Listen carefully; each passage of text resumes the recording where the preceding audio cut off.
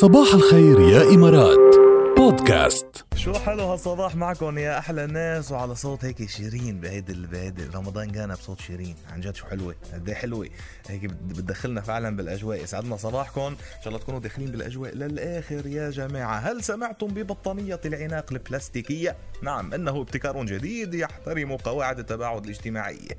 ما بعرف ليش قلبت فجأة يعني هيك، بس انه لا، الفكرة كلها على بعضها انه في ما بعرف، هذه شغلة راحت فايرل، يعني صار راحت ترندنج يعني.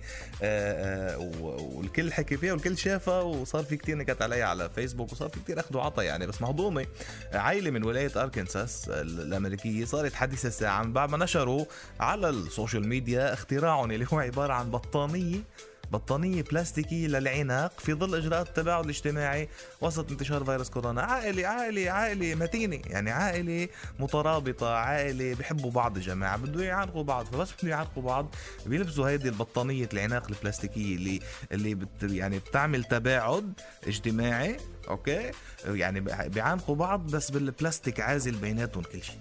بس يعني شو بدي لكم، وبيعقموها، قالوا بخلوها معلقة عندهم بالبيت. يعني كلمة يعني خي وخي حبوا يتعانقوا، البي والام البي والولاد كذا.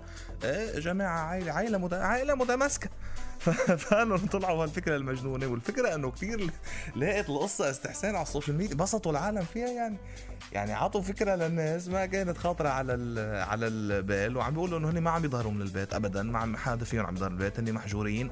ورغم انه محجورين مع بعض حتى جوات البيت، ولا ما عم بيظهروا ولا عم يجيبوا شيء من برا، بس مطبقين قواعد السوشيال ديستانسينج على الاخر حتى في العناق العائلي الجميل اللي بيناتهم. والله في افكار بالعالم، يعني عيش كتير بتشوف كتير كرييتيف الجماعة. هلا راحوا فايرل، بس ما راحوا فايرل قد هيدي الأغنية اللي حنسمعها هلأ لعائلة نعمة، عبير نعمة وجورج نعمة والثمان أو 9 إخوة وخي اللي عملوا غنية رح نرجع على تطبيقات الفيديو كول، ونزلوها فيديو وكسرت الأرض على السوشيال ميديا. يعني كتير حلوة الأغنية. إذن عائلة نعمة الرائعين والجميلين بيغنوا رح نرجع، ونحن شوي ورح نرجع.